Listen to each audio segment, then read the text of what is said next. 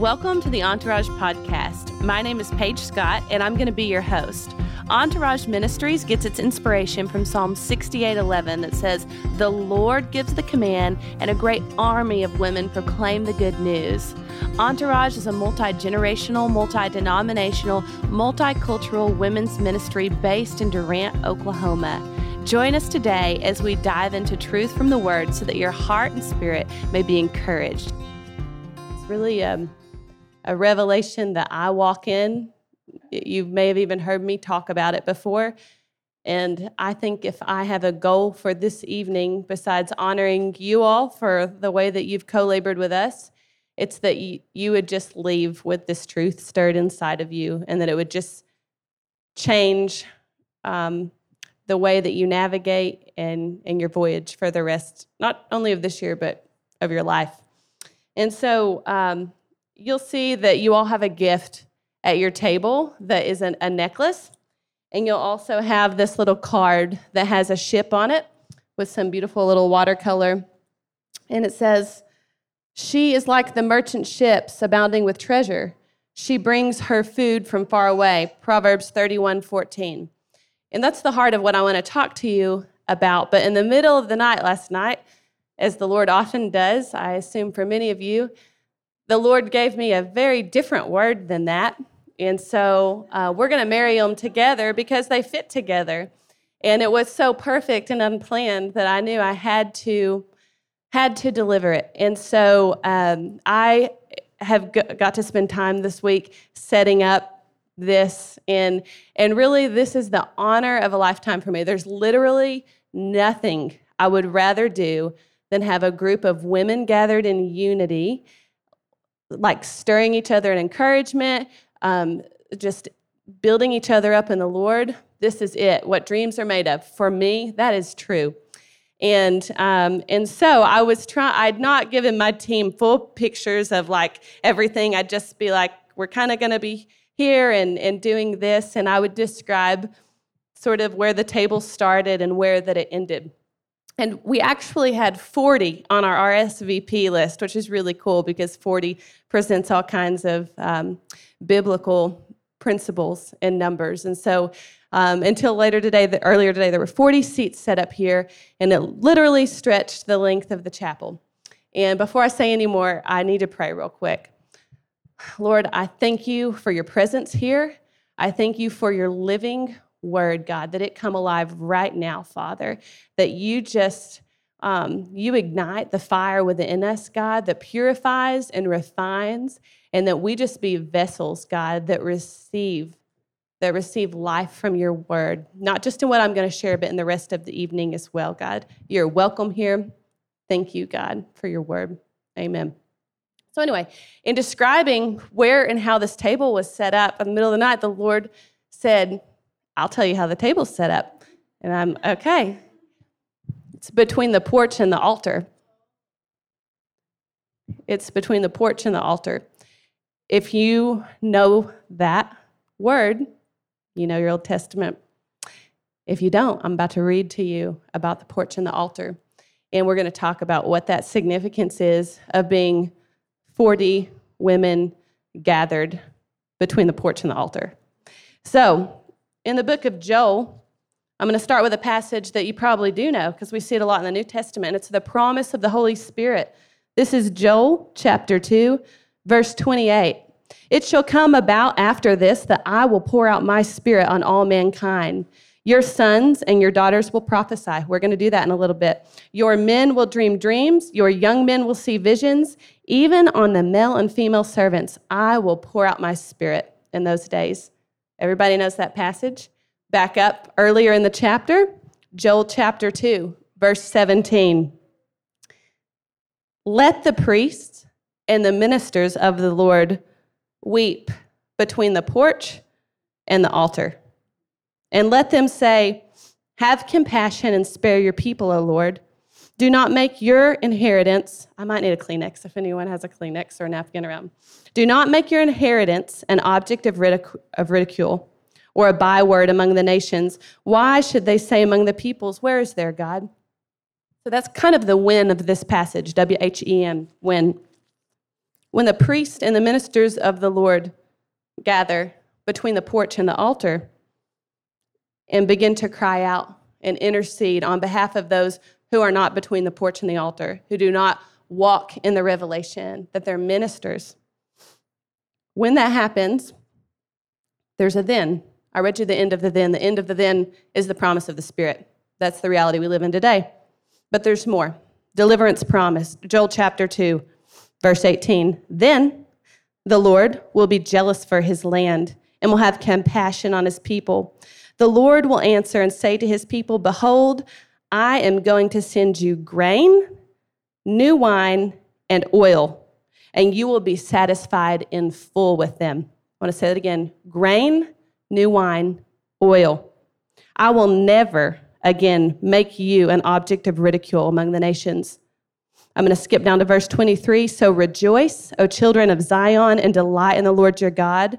He is giving you the early rain and vindication, and he has poured down the rain for you. The early autumn rain and the late rain is before. The threshing floors shall be full of grain. The vats shall overflow with new wine and oil.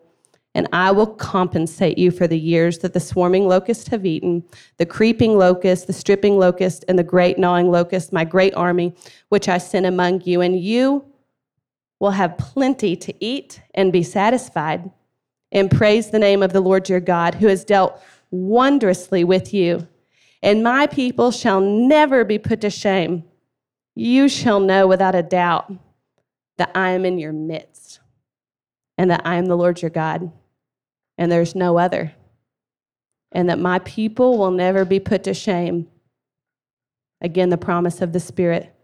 And it shall come about after this, that I shall pour out my Spirit on all mankind, and your sons and daughters will prophesy, and your old men will dream dreams, and your young men will see visions. Even on the male and female servants, I will pour out my Spirit in those days. Isn't that an encouraging passage as we're gathered between the porch and the altar? And so I wanted to stir first gratitude. When this was written, which actually there's a great question about when this was written, but regardless of that exact time frame, without dispute, it would be true that women would be in a far outer court, not near the porch and the altar. The porch and the altar might look, just pretend it's the size of this room, and then maybe over in the neighbor's backyard over there on the other side of the street, that's where the women could gather. And that was the design of how the Levitical and priestly system worked at that time. And so these people, these priests, these men who would gather between the porch and the altar and intercede to God on behalf of the women, on behalf of the nation, that was part of the mechanism of ministry that God had called them to. But women had no role in that. And so that's then. And certainly we are now in a new covenant. We are all ministers of a new covenant. 2 Corinthians chapter 3 says that we're a kingdom of priests. If you're following Jacob Sheriff's teaching, that should be very clear at this point. We are priests, we are ministers. But what I really want us to grab onto is in this passage in verse 17 where it says, let the priests, the ministers of the Lord, weep between the porch and the altar and intercede on behalf of the people so that God might do all these things that involve the wine, the oil, the grain, the satisfaction, the poured out Spirit. When Jesus came and initiated the new ministry, the new covenant that we are in, he became the forever priest that got down out and off of his royal throne, and he stood as our high priest in between the porch of the altar, and he wept, and he interceded, and he got an agreement with Father God asking, don't put those people to shame. If they'll line up with me, let's bring them into this blessing. And that's the reality that we walk in, that we have Jesus as a high priest on our behalf that's continually making this intercession for us, not far away, like we're not over in the backyard anymore. This very passage tells us that he is in our midst doing this. Romans chapter 8 tells us that both Jesus and the Holy Spirit intercede on our behalf.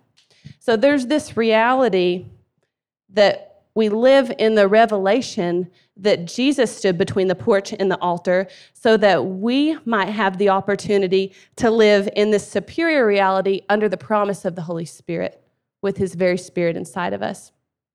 So what does that have to do with a ship? And what does that have to do with Proverbs 31? I'm so glad that you asked. Proverbs 31. We'll probably come back to Joel in just a second. Proverbs 31, verse 14.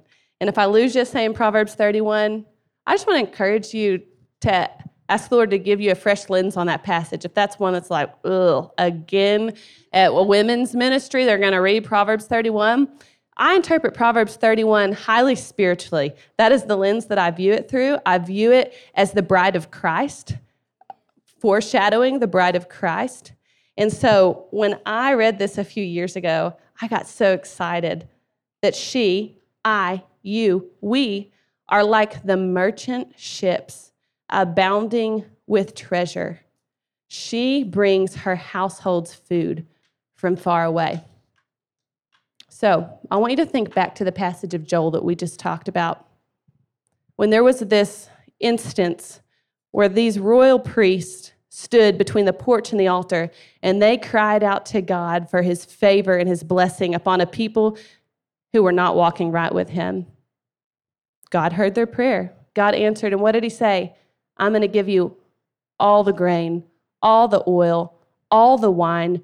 You're going to eat and be satisfied year-round. I'm going to give you all the rains to make those things happen. And I love that the beauty of what Christ did for us in his ministry on earth, coming between the porch and the altar so that then he could go into the mercy seat on the Holy of Holies. He puts us in a position that, yes, we must intercede. We must intercede on behalf of people. But he puts us in a position of go. We know that from the Great Commission. Go and make disciples of all nations. Go and tell people that I heard the cry of the high priest between the porch and the altar, that the work is finished. And now, women, you don't have to stand way back over there. You can come straight through the porch and the altar. You can go straight into the Holy of Holies and find a high priest who sympathizes with you, who is rich and abundant in grace and mercy. So our opportunity is not just to remain between the porch and the altar, because when we're saved, really we're seated and we're hidden in Christ. So wherever he is, we are there in proximity. We are there in location. He has been in between the porch and the altar. He is still interceding on our behalf, but he's also in the heavenly places in the Holy of Holies. And from our revelation of that, I just want you to close your eyes. I want you to close your eyes, and I want you to picture whatever sea is familiar to you, whatever ocean or body of water is familiar to you. And I want you to picture this huge ship and vessel, and there's a flag on it. And that flag, it says, the priest and the priest's daughter. And I want you to imagine that you walk closer to that ship, and as you get closer, you realize that there are crew members on it that look like the women in this room, that there are maps that you didn't know to prepare, and as you step closer and closer to the ship, you realize that this ship has been chartered for you because you have a place to go. You have a destination to go and to bring something back very important that is going to change the lives of those in your community. Open your eyes. So when I read this passage about she's like the ship, the merchant ship, that she brings these treasured things from afar, I picture me sailing upward into the heavenly places, into the Holy of Holies, and bringing back, through the promise of the poured out Spirit, the new wine for my friends, the new grain for my neighbors. Whatever is needed, it's there and it's satisfying, and there's enough for everyone to be full, but it has to come on ships. I don't know if you are aware that we have supply issues in the United States right now. How many of you have been somewhere recently and they did not have something that you needed in a restaurant? Yeah. Mom, what is something that you guys don't have right now? Yeah, she doesn't have tall plastic cups right now. Anyone want to guess where they are? They're in the Pacific Ocean. There are ships that have been chartered that are full of supplies, and there's no one that's willing to work the ships. There are ports that are closed for a variety of issues, and it's a real thing in the United States. And that's why I felt so stirred to bring this tonight, because in the same way that we are having supply chain issues of things coming into our nation, each of you represents a ship that God has stocked with things from the heavenly places, from the Holy of Holies, that He is waiting for you. And many of you are walking and you are sailing in this, and I just commend you to keep doing that. But there are people waiting on the supply on your ship. And it's not just the grain and the oil and the wine, it's the fruit of the Spirit: love, joy, peace, patience, kindness, goodness, gentleness, and self-control. As much as all of us can say, oh yeah, we've seen a tangible supply issue, how many of you have seen a fruit of the Spirit supply issue? Hopefully not, since you've been here. But that is what the bride of Christ is likened to. That merchant ship that is bringing her goods from afar. If you look up that word, if you went to Bible Hub or Blue Letter Bible, the word food, she brings her household food or goods from afar. You know what you're going to find? Oil, grain, wine. The same things in Joel 2. It's the same word. And so I just want to encourage you to walk in that revelation that your life matters that much. Your life matters that much, just like the ships that we are waiting to come into the ports so that we can have the supplies we need to live the life that we are used to living here. God has so many assignments on the other side of your voyage, on the other side of your deployment, of going and coming, and it's never going to be alone. It's never going to be alone, because we are a kingdom of priests, and we all have the same commission. And you know what? We can go farther, we can go longer, we can go with greater measure and greater consistency when we get in community with people that know the waters. Jesse sang a while ago, you make me brave, you call me out beyond the shore into the waves, you make me brave. The Lord spoke a word to me in my heart recently, not related to this, but I'm going to share it with you now from Acts 23. After Paul had been through all of these ups and downs of getting beat up and stoned and in prison, the Lord appears in a jail cell next to him. And He doesn't take him out of the jail cell in this case. He just speaks a word over him, and that word is tharseo, which is be brave, take courage. You've been faithful, but you still have to go and testify in Rome. And you know why Paul had to get on a ship and go to Rome? Because he spent years there, and there were people whose lives are transformed, that our very names may be written in the book of life because his ship took him there. There's a great need for you, ladies, to embrace the reality that you are a merchant ship that brings goods from afar. And those goods are available to you because the Holy Spirit has been poured out on you, because Jesus came down, stood between the porch of the altar, renamed us all priest, kingdom, daughter, priest, and we go out in that commission and that authority.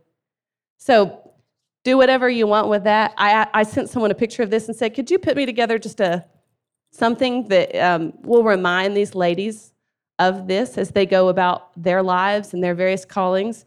And I love that Anchors ended up on most of these, because she wouldn't have had a lot of knowledge that we've already had some experience with Anchors this year. How many of you have had to lean into hope this year as an anchor?